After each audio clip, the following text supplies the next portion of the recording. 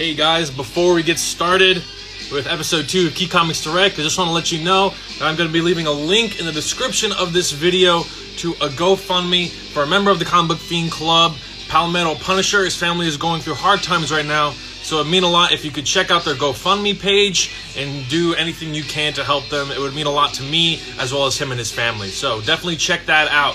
And also, I hope you enjoy this episode. My buddy Kyle is going to be on in a second, and we're going to get right down to it. What's up, Aaron? I love seeing Aaron in my lives. He's just a positive guy. Just changed. He used to be DC Comic Collector 99. He just changed his IG name to Detective Spiff. Eddie Calvin and Hobbes fans will know what's up with that. My buddy Kyle is going to be on in a hot second. What's up, JD? How we doing today, JD? There he is, Key Comics Official, right there. Let me lower the volume on this bitch. There you go. The view.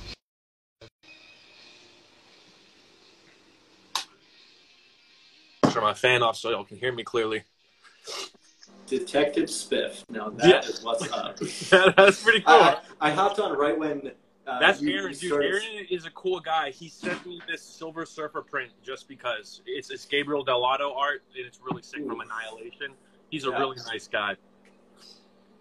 JD, nice to see you again as always. We're just here to talk comics, talk shop, do our thing, be homies, and have a good time. Kyle's going to be moderating today because my laptop is shit, and he has all the topics. And to be fair, Kyle broke his iPad. All right, quick story before we start. We filmed episode 2 a while ago, but I forgot to share it, and we lost it. I promise it's not going to happen again.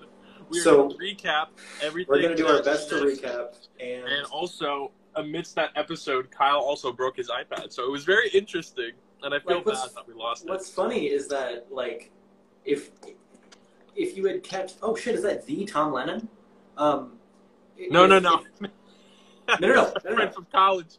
Oh, okay. I thought that was the guy from Reno 911. Like, no, but his name is also Tom Lennon. That's Tom from Long Island. Go ahead. So yeah, we're gonna do our best to have a recap. We're gonna try and throw in a couple of the jokes that we used last time because straight up a few of them were too good. But you know, if we play this off right, then you won't even notice that we're doing it the second time.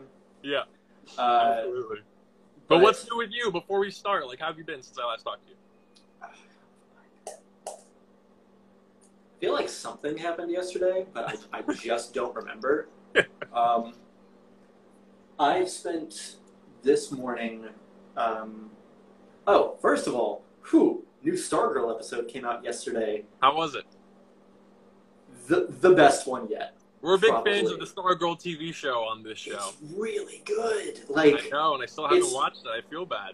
Dude, it's got like the perfect mix of like cheesiness that you need to acknowledge how ridiculous comics have been in the past, with a certain respect and duty to have diversity and, you know, pitching this at a younger audience. Like, I find all the high school drama to be ridiculous and boring, and I don't get it. But I know that some people are going to enjoy the show. They're going to get into the show because they like Courtney, and then are going to be like, there's a Flash who didn't even wear a mask. And, you mean this isn't Riverdale? Oh, okay. So yeah, JD mentions Brainwave Jr. This guy is yes, that is the episode. It's a fantastic episode, Brainwave Jr. They did something that I wanted them to do in that episode, which was give someone a second chance. So there is a ginger, muscular guy with a blue and yellow varsity jacket. That's Archie.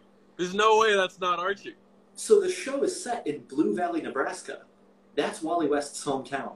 So when you see a ginger in Blue Valley on a TV show, and he's automatically an asshole. This guy is a bad character.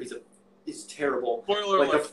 The first thing we do is he like leans over someone's like, "Got any more pics to show us, slut?" In the middle of a lunch table, and I'm just like, you remember that? You know those guys here? in high school? We didn't have those guys, but they're out there, right? That's what high school's like. I feel bad for the kids who are gonna watch the show and be like, when I go to high school, people are gonna call me slut for no reason. Well, you know, but now Umberto and I are good friends. Umberto. It's not... No, I'm kidding. I actually really enjoy Umberto. Umberto's a great guy, yeah.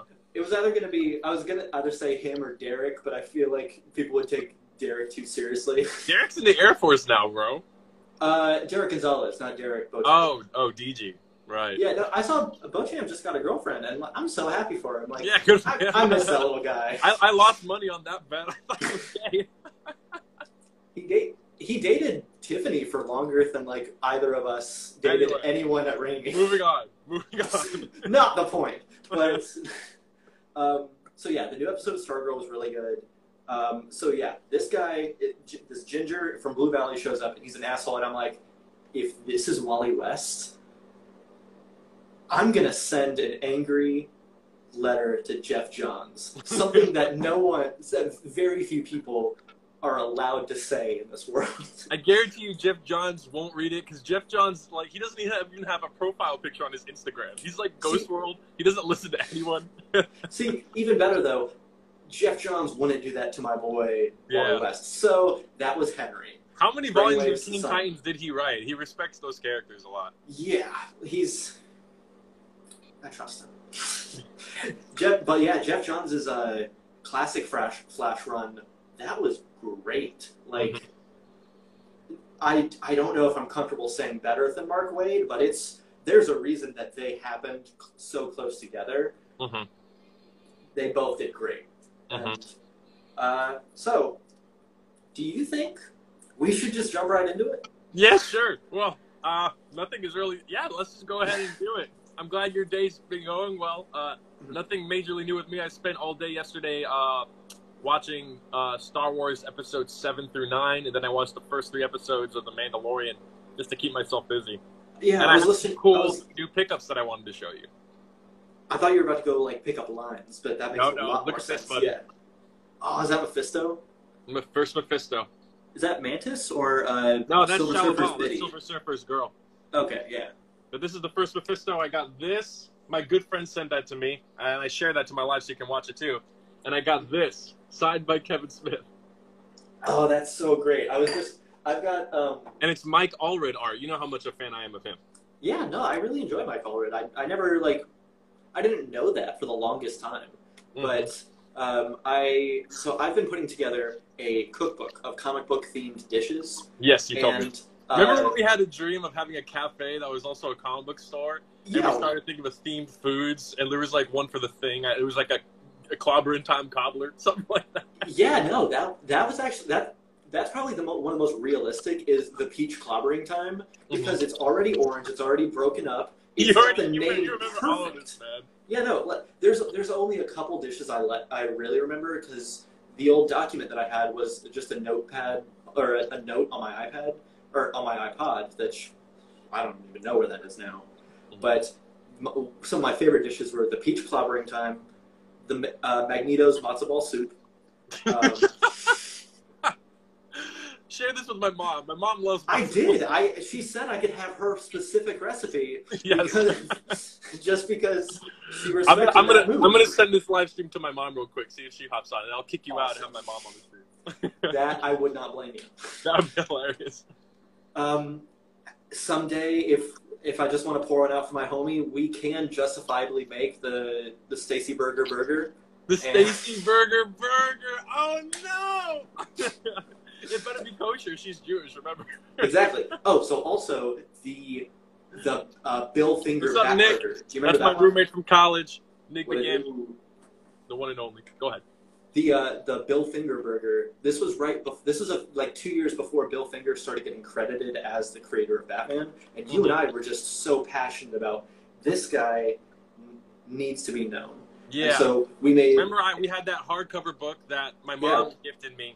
I think we both have a copy of that. All about Bill Finger. We learned about his legacy, and we realized, like, okay, he didn't write these stories, but it was his idea for the Bat costume. It was his idea for a bunch of the things that make him have no powers. First of all, the original thing was like a blonde dude with actual physical bat wings, with like as a mutant, and everything we know about Batman at the very base level comes from Bill Finger and his inventiveness. Yeah, and didn't it's a very Bill powerful Finger? story. You know, he changed his name because they weren't hiring Jews at the time. It was a very tumultuous time, and just to be a comic book writer took a lot of courage, and he had a vision, and he made it happen. And then it took years before Bob Kane even got credit, and let alone Bill Finger. So, but that's happening recently. He's getting his just due. In the book, it talks about how at one of the first ever Comic-Cons, they pay homage to him, and they let everyone know. But those were so small back then. Media was not what it is today. That was now that was everyone's like a catching just up, large... and it's great seeing in rolling credits Bob Kane and ampersand Bill Finger, and ampersand means they're closer. They're closer. Yeah, the Bill Finger Batburger was going to have a like the classic Batman insignia, as circular as possible. Like kind of, we were going to make that out of metal and kind of toast it into the top of the bun. I'm sure those exist. I still stand by that, but didn't Bill Finger technically, didn't he make it so Batman was the first superhero to wear gloves because of the detective aspect of Batman? I can't confirm, but it sounds like him. Because I'm fairly certain, because that was 1939. There aren't a whole lot of heroes that came before that. And so, like, Superman didn't have gloves, Wonder Woman didn't have gloves. I really feel like Batman... The whole thing about the utility belt and the gadgets and being a detective, that was him. Some purple gloves with a gray costume. If Robert Pattinson doesn't have that, at the very least, as, like, a beyond year one look where it's just... I'm not wearing hockey pads. I remember snow pants. I remember when Robert Pattinson said he wasn't going to work out hardcore, and I was like, oh, so he's Golden Age Batman, because that guy was pudgy as hell. Yeah, no, exactly. Like, I heard that, it was, I think, Michael Rosenbaum's podcast. Somebody was mentioning how, like, yeah, no, I'm not gonna be a Marvel actor. I'm gonna portray the way the Batman would be in the time that this is set. And do we know when the Pattinson Batman movie is set? So it could be, I think it's going to be relatively Gotham-esque, where you don't, or it never outwardly says it. You have certain hints, like in Gotham, the closest I've been able to pin down a timeline is Zaz's cell phone ringtone is Funky Town. That is the only chronological staple I can find in all of Gotham. The show, not just like in general, but yeah, in the show. And so I think the movie is going to be very similar with that, where like there's going to be people dressed in like fedoras, but also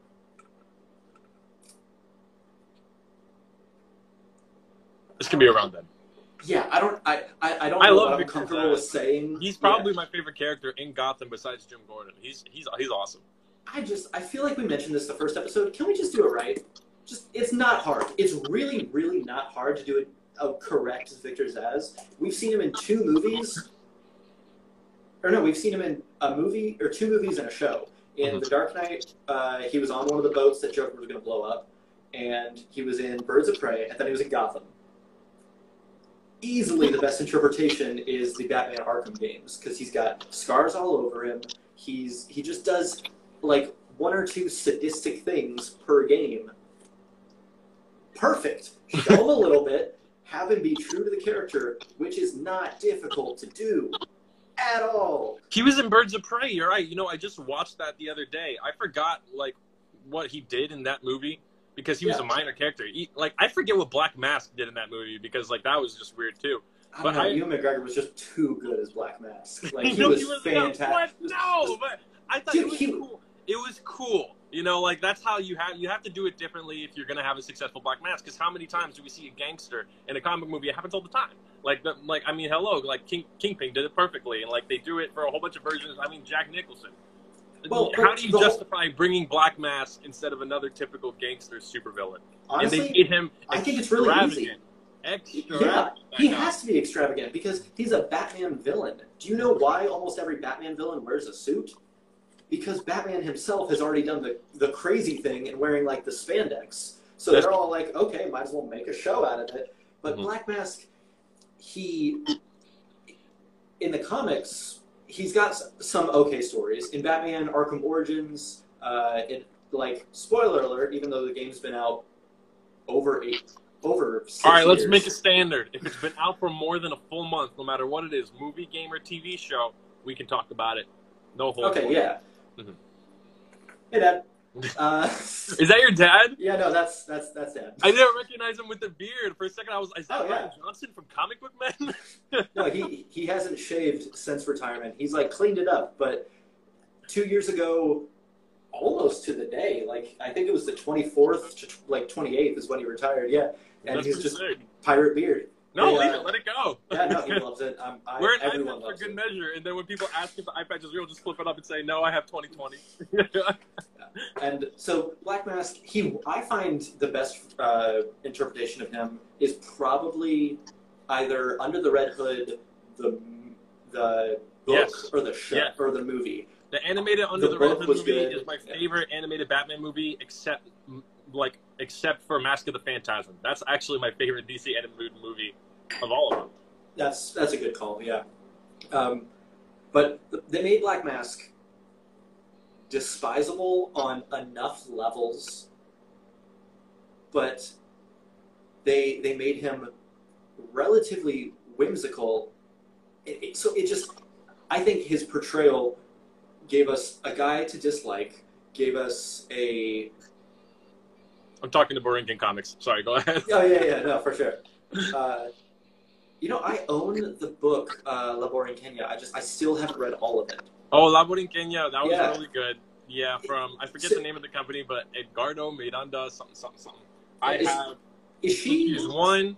I have issue 1 and the variant cover for issue 1. They're both third printings because they're really hard to find. They're like actual books. And then I have the Reconstruction graphic novel where they team up with DC superheroes. Oh, that's what I meant. I've got the Reconstruction novel. I don't have La Borinqueña's solo stuff. So is she canonically DC or no? She is, but they don't use her very often. Like, they haven't created an ongoing series. I think Okay. most recently they have issue 4 out, but they're very thick. And they're very self-contained, and they take place in Puerto Rico, where most of the continuity does not take place. So, it's whatever. Well, The big thing about Reconstruction was that she was teaming up with DC characters, and with her and Wonder Woman on the cover, a lot of the sales, or at least a large portion, were going towards relief, and that's why they did that. Yeah, and that's perfect. Like, Makes it Overwatch, more malleable for people, So I'm like, all right, you got Wonder Woman, I'll buy it, So I know you're not all that big of a gamer. Have you heard of Overwatch or played I've that heard at all? Overwatch. I 'Cause know. I remember on the way to Comic-Con, you, Derek, and I watched like all the cinematic trailers, and it was like Pixar level quality, but for these like superhero type first-person shooter characters. Mm-hmm. So a little over 2 years ago, Overwatch did put out this one skin for a character that cost $15 real, which would be a lot. Real dollars. This is real monies we're talking. Yeah, it's not like in-game currency, which you can get just from playing the game and unlocking loot boxes. But it cost $15. It was DLC, and where was I going? One moment. All of the proceeds went to... So it was called Pink Mercy, and Mercy is a healer who literally, on the field, like when she sees you die, you've got like this little glowing orb where you died, and if she comes in before you respawn, she can bring you back to life right where you are. But then she can also like heal and damage boost you throughout the match. So she had this skin called Pink Mercy, and all the proceeds went straight to breast cancer research. And so I bought one for me, one for my girlfriend at the time, one for my best friend, and I had no problem doing it. And so earlier this year, when they were doing all the Australian wildfires, there are 2 Australian characters in the game now. Roadhog, who's my least favorite character. He's this big, fat bounty hunter with a hook, gas mask that's like, it's got like a pointed pig snout with like a Deathstroke white man bun. Road style. Yeah, no, that's the point. So the game's set in 2076, and Australia has straight up turned into Mad Max. But only Australia, really. Every other countries are thriving in like other ways. Like there's even a map in Gibraltar, which is Iran or Iraq, and it's one of the most gorgeous maps in the game. But so the bounty hunter duo, there's Roadhog. I hate him the most. His hook shooting combo just deals way too much damage, and then he can just heal up to full health like that, which is ridiculous. So My favorite character is his partner, Junkrat. Junkrat is an insane Australian pyromaniacal amputee. So he's got a peg leg and a robotic hand, and then he has just a grenade launcher and bear traps and like mines that he throws down, steps on, and then uses them to launch around the map, and they don't do damage to him. So he's my favorite by far. So when the Australian wildfires were happening in Australia, I said that at the beginning of the sentence. When the Australian wildfires were happening, the voice actor, I forget his name because I know him more. I know a lot of actors when it comes to voice acting more as their like Instagram names than their actual names sometimes. And so Mensa Mead, he's a Roadhog. He actually tweeted out a picture of fan art that someone made. It was a Roadhog DLC skin where all the proceeds would have gone to the wildfires, which Blizzard didn't end up doing, but I think that would have been incredible. And so I love creative stuff in the vein of charitable efforts. Mm-hmm. Like, that's some of my favorite stuff. That's freaking sick. And Reconstruction did that pretty well. Yeah. And so, like we were in the last episode, which, the viewers will never know if this is true, but we talked about characters we would want to see in a future Justice League, not just in this is the new Superman, new Batman, new Wonder Woman, new Flash, like genuine change, like the way Cyborg's come in the past 10 years. So in the last episode we mentioned, or at least I mentioned, Beast Boy is someone who I really want to see. Maybe like his name would be Changeling again, maybe it'd be Change Master, Beast of Bullet or something. Mm-hmm. I'd like to see him. Naomi, we both mentioned how much we love we love Naomi, and we love what Brian Naomi. Michael Bendis did with that character, and we love how it was self-contained, a short story, and how they paid homage to other creators who emphasis on diversity in comics, like Dwayne McDuff. And so it hasn't been super successful with DC, but they tried it with, or not like Naomi specifically, but they did Naomi, Sideways, Damage, Silencer. And that one guy, he had like firepower. Really? It was like Inferno or something like that. Brimstone, maybe? Brimstone, yeah. Brimstone, okay. Curse of Brimstone. I liked that one because it was metal. Like, I bought those for the covers, but I enjoyed Sideways because of the story. I thought it was cool. I think Sideways is a really neat character who, he's now in the Young Justice Wonder Comics run. And so Wonder Comics, that's also what's up with Naomi and Wonder Twins. So recently in Young Justice, they were like, hey, we need help for this battle. Hey, thanks for coming, JD. Take care, JD. It was love having you. Recently, they had the Wonder Twins, Sideways, Arrowette, Calderon, Aquaman, H for Hero, which I didn't even understand until this year. Dial H for Hero, man. I loved it. My first introduction to those guys was DC Comics Presents, Volume 1. They had an issue of Superman team with it. That was their team-up book where Superman did it, just like how Marvel teamed up with Spider-Man with everyone, depending on the issue. That was my introduction to them. Cool story. Decent characters. And frankly, I've had that idea before, not knowing that that was a thing. I just dial H for Hero, and now it makes sense, the title. I've always heard the title and never understood what it was. But so some of the characters that showed up after Metal, it's like Sideways, Naomi, Wonder Twins came back, Brimstone. I like how they've been accepted in Young Justice because I want to see them be integrated more into DC. And so that brings me to, I think Sideways should be a legitimate Teen Titan. I think Teen Titan or Young Justice member, maybe even Outlaw, if his story kind of takes that turn. Mm-hmm. But Naomi, I think, would be a good Justice Leaguer. I think she could lead it down the line. If she comes of age, she has the experience. Great. She could lead the Justice League. Then there was another character I thought of. So I know I said that I didn't want to mean and then the next Superman, the next Wonder Woman. However, I do want to see Supergirl as a not like just a limited field agent, but a core member of a limited group. I want her to be one of the 7. In the Superman Batman series, they wrote Supergirl excellently, and she was just simply stronger than Superman. And you hear that a lot when you're reading about her continuity, and that she's had some feats You know how Yeah. like when mothers lift a car off a baby, she has like that equivalent to the Superman abilities. You know, so she can go Yeah. like berserker, and It's she's like a good superhero. You know, more interesting Exactly. than Superman. Like Superman could be a superboy sometimes. Take a nice long drink. Go ahead. honestly, yeah. Shout out to Newberry Comics, the greatest comic shop in New England. No, Borinkin, I don't have that printing error, but let me know what the issue is here in the comments, and I'll go look for it. I love printing errors. Evan, Yes. do you have a Bat Dick copy of Batman Damned? No, I didn't buy Batman. Damn it. Damned. I don't have anywhere to put magazine-sized books in my collection. I know, but like, I one didn't run- even know there was a one Bat Dick run in it of the until Bat it was Dick. already sold out everywhere, bro. exactly. And so I have a copy of it. I've got a picture of the Bat Dick saved on my phone just because somebody managed to find one. And I was just like, I don't know if I'm ever going to be able to find it. So just in case I ever need it, I've got it. And in Local Heroes, a comic shop in Ghent, Norfolk, which is about 15, 20.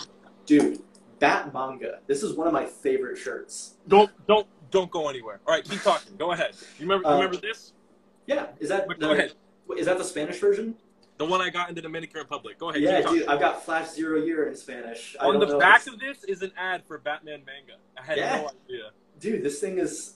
I bought a Bat Manga book for my buddy Zach. 25 de julio. See, so I invented. There's this one Key Comics character, and so it's based off of a meme between like my friends and I, but also a meme that this one YouTuber named Ted Nivison started when he was doing his streaming. He saw this picture of a lion, and it's just a face of a lion, and it takes up like his whole screen, and it's a gigantic picture. So he's just oh my god, it's Big Lion. And so I think you've seen my pictures of that on Snapchat where I'm just like, you know what time it is? It's Big Lion. And so I wanted to pay homage to that in Key Comics. And so you said you haven't seen Hero Academia yet, correct? No, I have not. You have Hulu? I mooch off Andrew's Hulu. Okay. Please give it a try because you know I'm not an anime guy and I'm a big superhero guy. And you know Andrew is also not an anime guy. Andrew liked it. I think it's a better story than a good deal of comics. Like, based on inspiration alone. But the number one hero in that world is named All Might. And he's voiced by Chris Sabat, who did the voice for Vegeta, Shenron, all sorts of anime voices.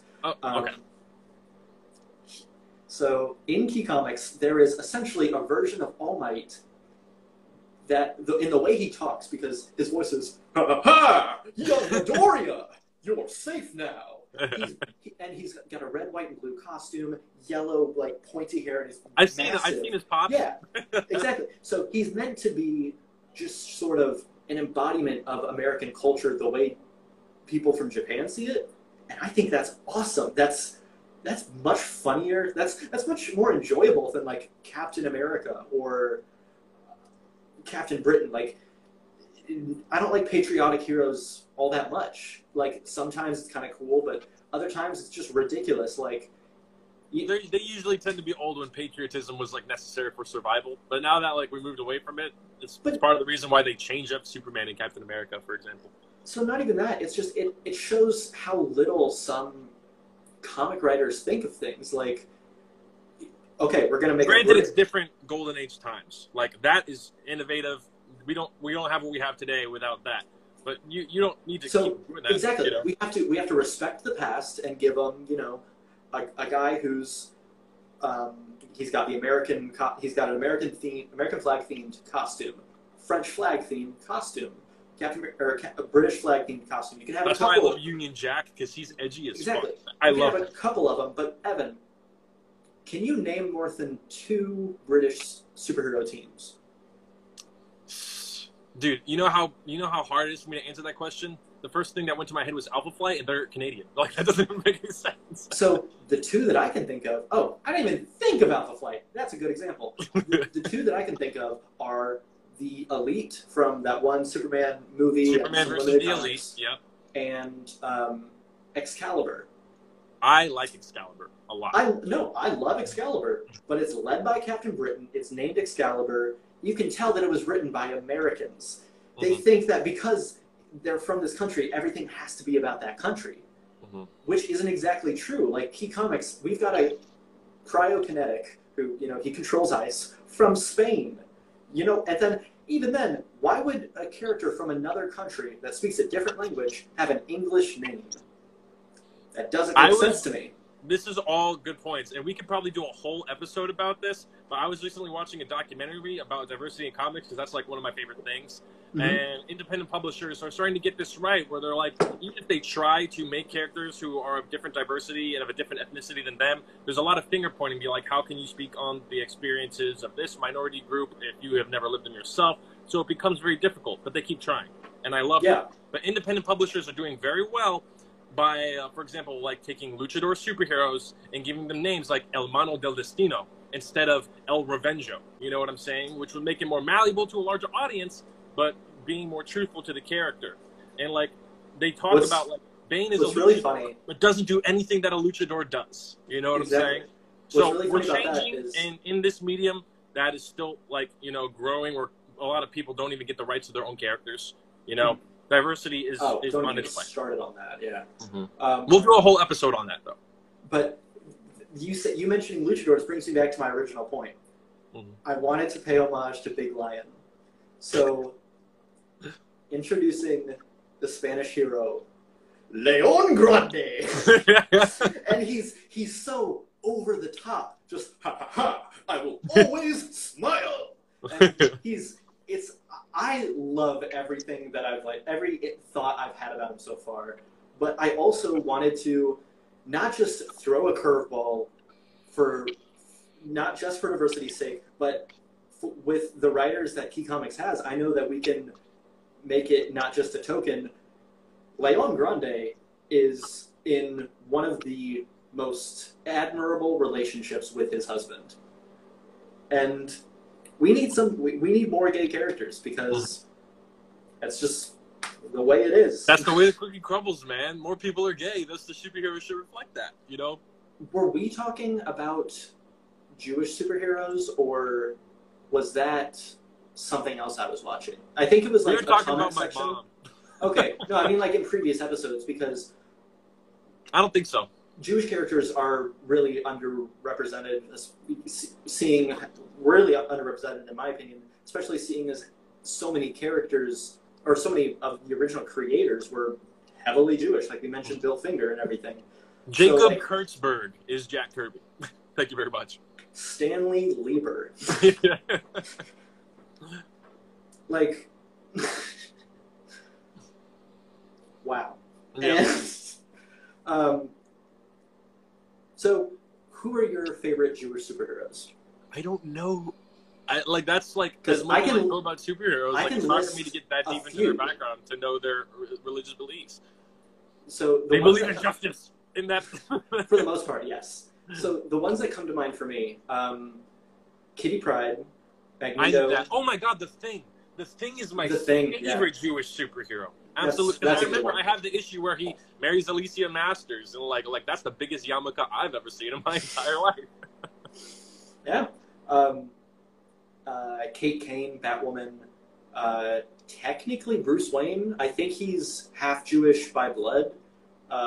So yeah, you and Bruce Wayne are similar in that regard. Okay, cool. Well, weren't Jerry Siegel and Joe Shuster both gay? Not gay, Jewish. Weren't they are you proud? Bill Finger was definitely Jewish, because Bill Finger's not his name. He has a Jewish name. Are you proud you invited your mom to this one? Yeah. Jewish gay. What's the difference? My mom. In the little intro picture I have for this episode, it's going to be our two heads and then Thing with the yarmulke. Wait, actually, I think I've seen that. I'm pretty sure I've seen a picture where it's the Thing with literally the curls. Yeah, I have that comic book. Yeah. Okay, I thought so. That must have been where I've seen it then. Yeah. So I bet you could. I don't know. Yeah, but that's definitely good points. Also, did you know? I forget who it is. It was either Jerry Siegel or Joe Shuster. One of them is a Toronto native. They're Canadian.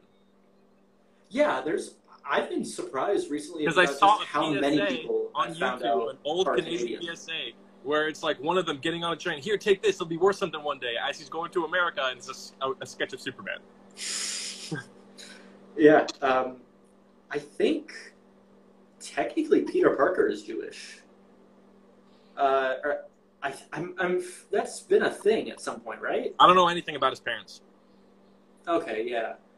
I'm pretty sure Peter Parker and Harley Quinn both have Jewish heritage or Jewish backgrounds, and like in some stories they celebrate Hanukkah.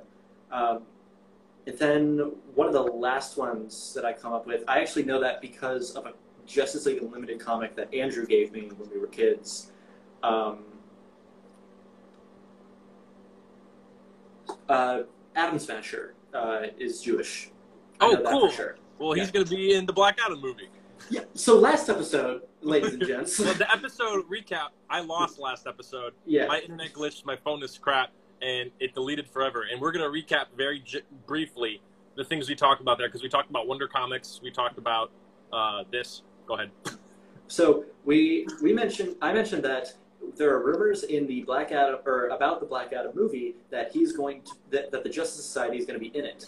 I don't know if it's going to be as antagonists or if it's going to be that era where Black Adam's a member, which is part of my current redesign for the Justice Society. I have always enjoyed considering Black Adam as not only a threat.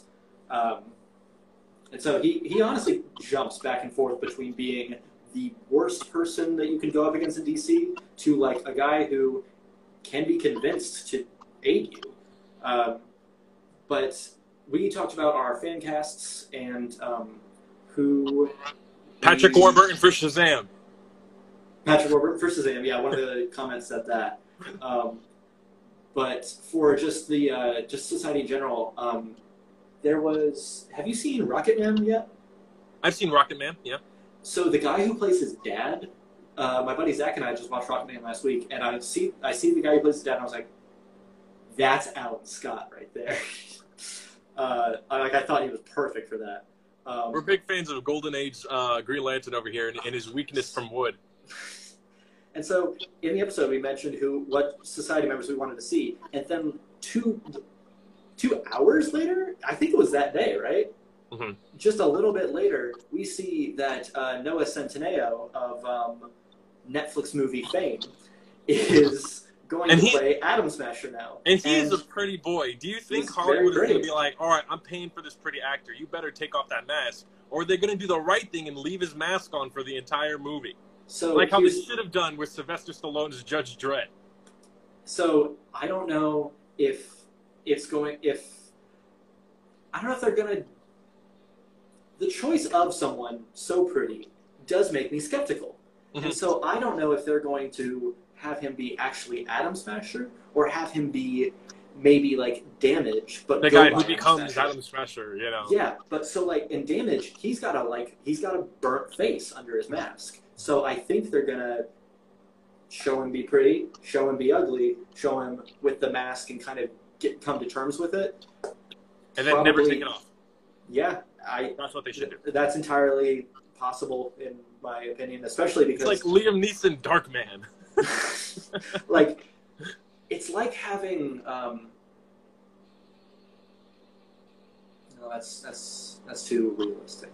But yeah, I used the Judge Dredd example because I just learned a lot about 2000 AD in that British publishing company, and I've grown really attached to it recently.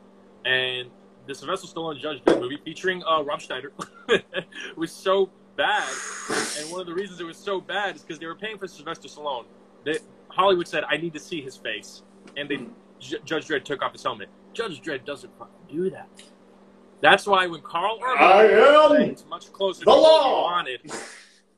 It was much closer to what we wanted because he never took it off, and it was much more apocalyptic and gory and less story-oriented and more about the sheer violence in the punk rock era, you know? Yeah. So when there's an element that important about a character, like he never takes off his mask, you got to respect that. Yep, that's why The Mandalorian worked.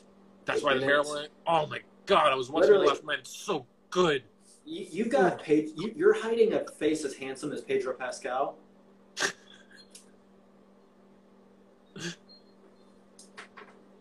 That's disrespect. The only time you see him, he has like blunt force trauma to the head, and he's like 10 kinds of fucked up.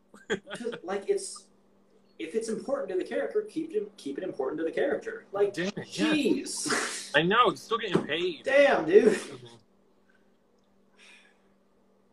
What else did we talk about last episode that we missed? So we talked about where we would want to live in Oh. nerd pockets. So I had to change my answer because you made so much fun of me.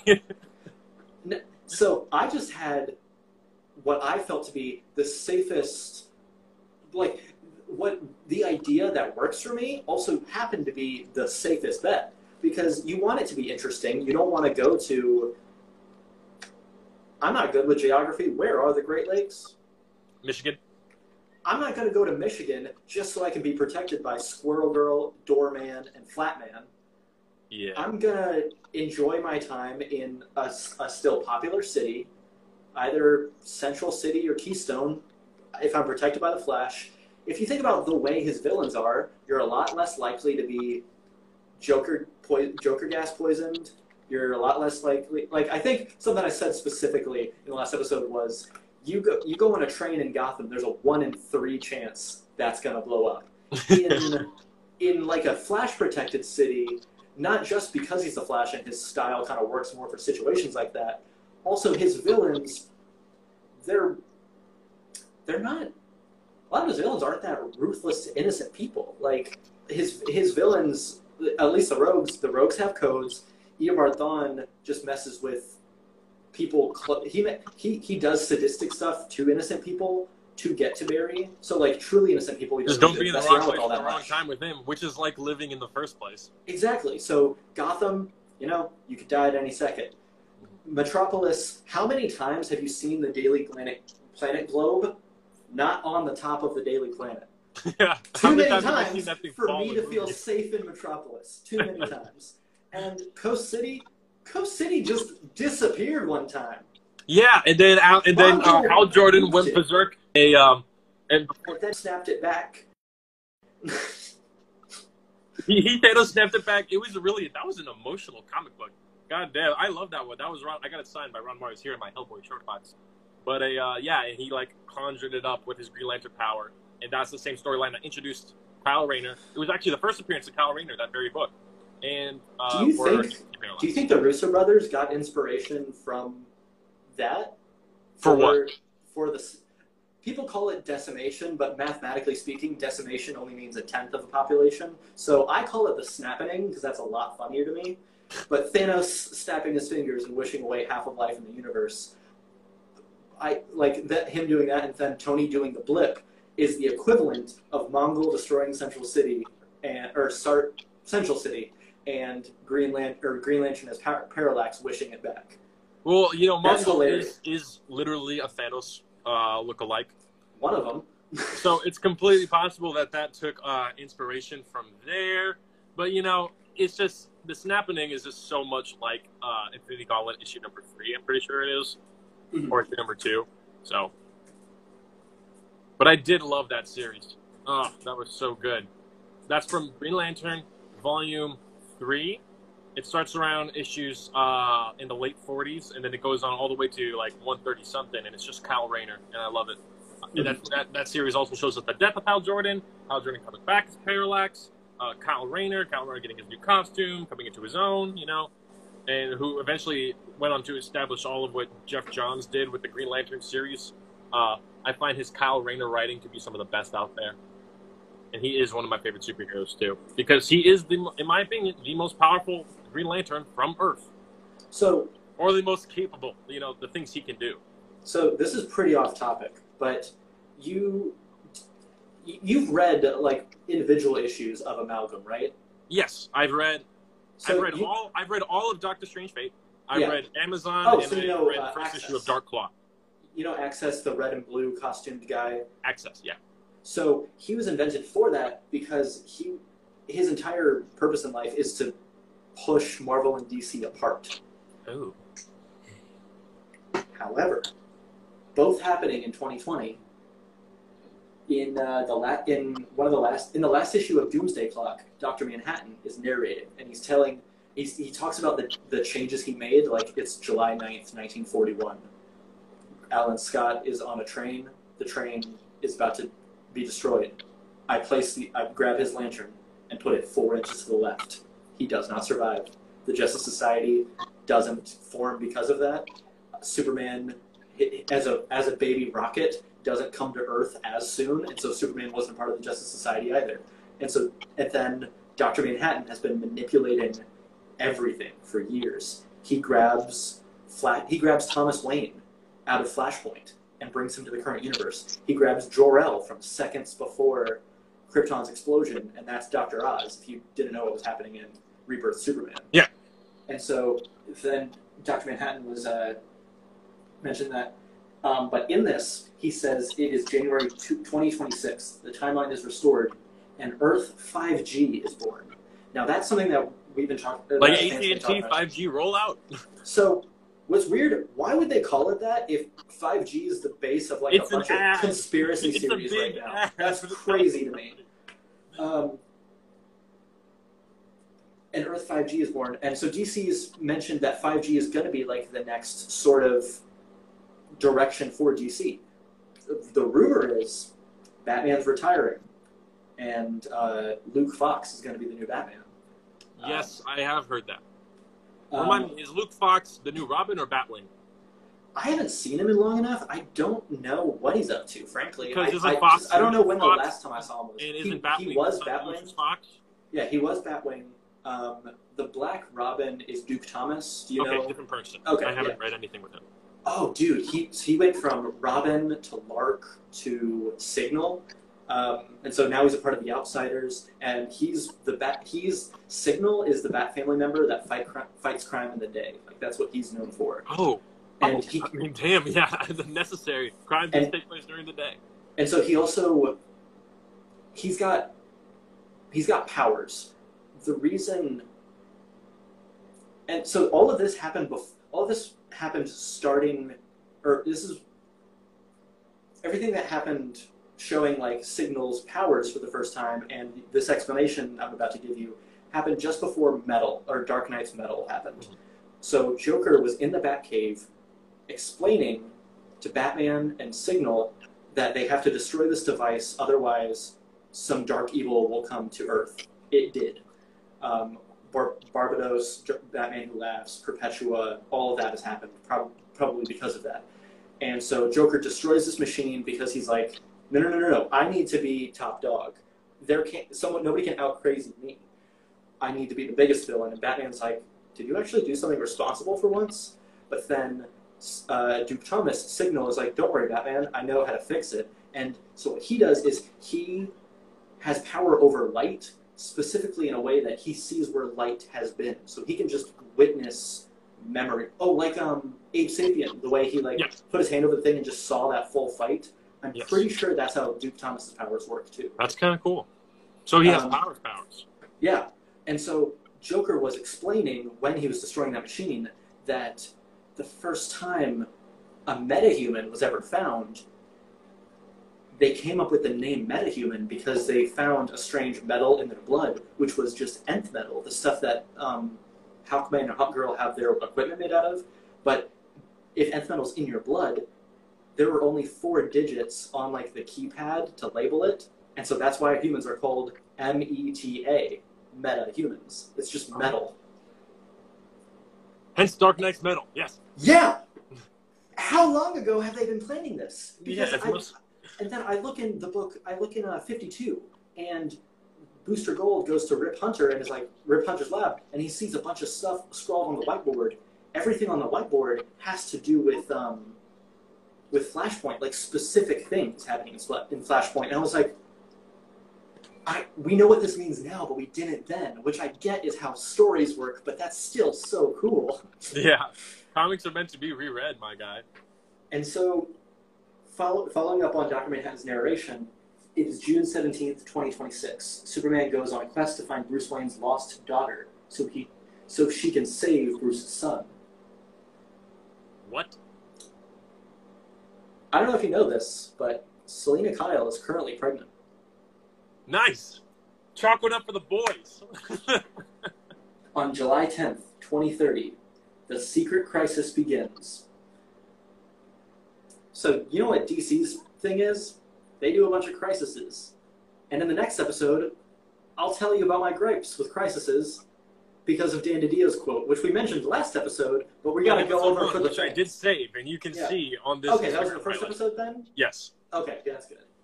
We talked mad shit about Dan DiDio. So DC uses the term crisis for all of their big events. Marvel uses the term secret for all of their events. Secret Wars, Secret Wars, Secret Wars 2, Secret Wars again, Secret Invasion, Secret Empire, Secret... I want to say there's an X-Men based one. It's not so secret when you make a book about it. On July 10th, 2030, the Secret Crisis begins. Throwing Superman into a brawl across the universe with Thor himself and a green behemoth stronger than even Doomsday dies protecting Superman from these invaders. In its wake, Superman's timeline shifts forward again. In the same month, Thor had like the Odin Force, where he was, or like the Starbrand power or something like that. And This is getting complicated. Then what? But because this is super important, Thor is doing the same thing. He's flying through, and because he had like, I think it was like Odin Vision, All-Father power, something like that. He was able to see a bunch of future and stuff. And there was this one panel where it was like a green streak, a red streak, something other streak going through a city, and Thor narrating saying, at some point we needed greater assistance, and we received a guardian of light, a guardian of darkness, a guardian of hope, a guardian of speed, a guardian of the This water. sounds like the Justice League. Exactly. And both teased that within 8 to 10 years, they're coming. They both said that at the same time. And so I think... Oh, within the same month of publication. Within this, I understand. Within the same month of publication, Dr. Manhattan said that, and Thor said that. Ooh. And so... Thor is Marvel's big ticket right now with Donny Cates writing him.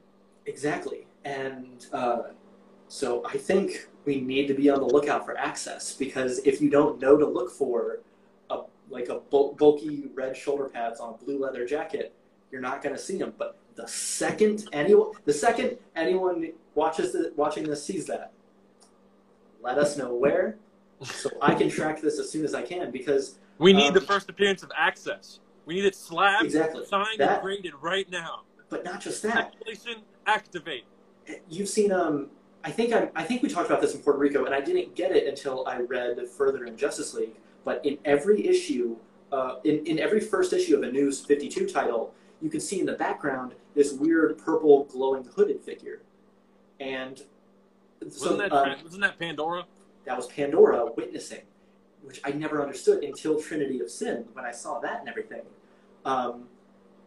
They plant the seeds. They have a plan. They have like a seeds. 5-year plan, like any other normal business. And then after Trinity of Sin happens, a few years go by and Rebirth starts, and Pandora's running away from someone and blows up in the exact same splatter pattern, as Rorschach did. Yeah.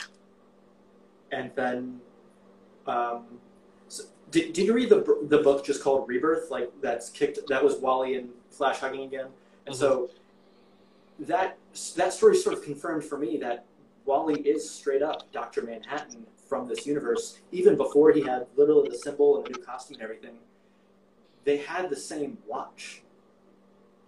The watch that meant so much to Dr. Manhattan's story, the one he left in there, the one that he takes apart, the big clock. Yeah, his dad was a watchmaker. Yeah. Wally West's grandfather was a watchmaker.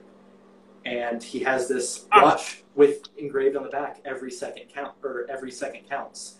And Dr. Manhattan's like taking a watch apart and putting it back together, and you can see the engraving on the back.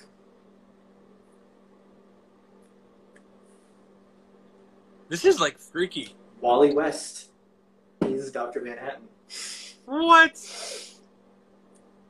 You gotta be kidding me. This isn't canon yet. And sometimes it is. Well, I mean, this is canon, but like this is like not. This is your hypothesis. Is this guaranteed? Have you seen?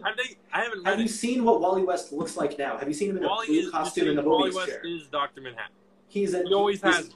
His costume is blue. Instead of being like light red and dark red, it is dark blue, light blue. He's got the Dr. Manhattan circle dot on his forehead. Right, we talked about this. Yeah.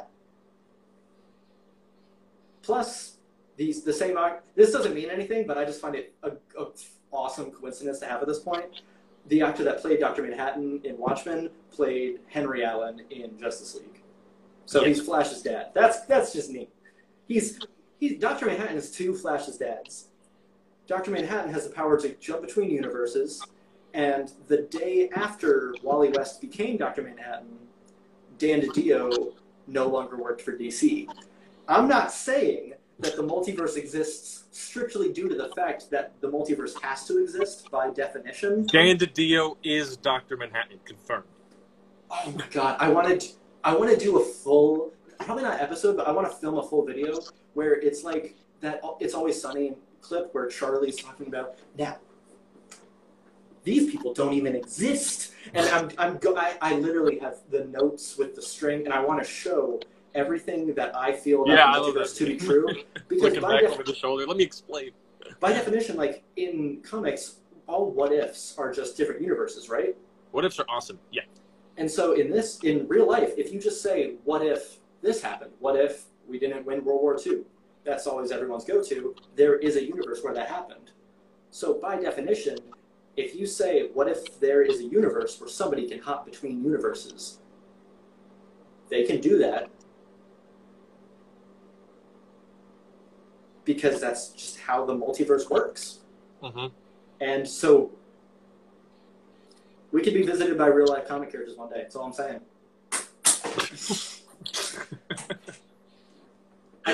I'm always about to write something whenever I pick up my pen, and then I say something that just needs a little flair, so I drop it. Yeah, but then you throw your pen, and you can't write it down, and you'll forget about it. You need two pens. Dude, I know what's up. I've got the Jimmy Fallon throwing the pen at the camera at the end of Weekend Update. Jimmy Fallon. Jimmy Fallon is Dr. Manhattan, confirmed.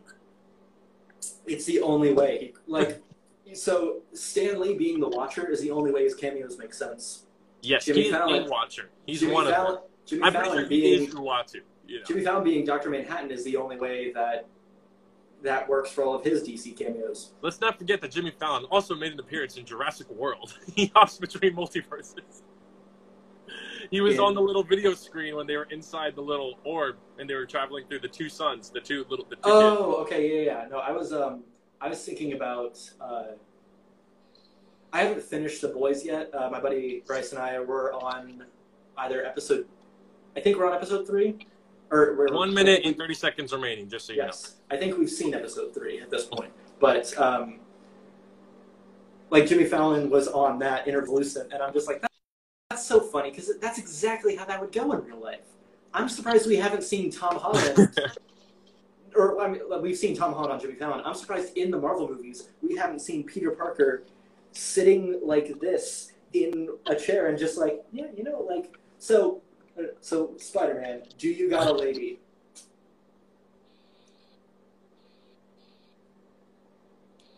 Find it, kid. You got That's classified. So, ladies and gentlemen, thank you so much for tuning in to what is technically the second episode of Key Comics Direct, featuring Evan and Danny. Yeah, and by the way, I'm going to be dropping a link in the description of this for the GoFundMe that I mentioned at the beginning, as well as a link to get a 10% off discount code with our friend Andrew, who runs iCollectibles online. I'll also leave their @ in the description as well. Because you're watching this, they're a friend of ours, you're a friend of ours, you're a friend of theirs. That's how it works. So go get some discounts, get some cool pops, sign pops, cool stuff. How much time do we have left? 30 seconds. Okay, Robert, chill. So I've been showing off a different thing each time. In the first episode, I showed off my Blue Nation ring. Second one, I showed off the tattoo because the ring was upstairs. In the third episode, ladies and gentlemen, thank you so much for watching. This is a decal on my Switch case look to the stars, for hope burns bright. Goodbye, Thanks for everyone. watching, guys. Have a good day.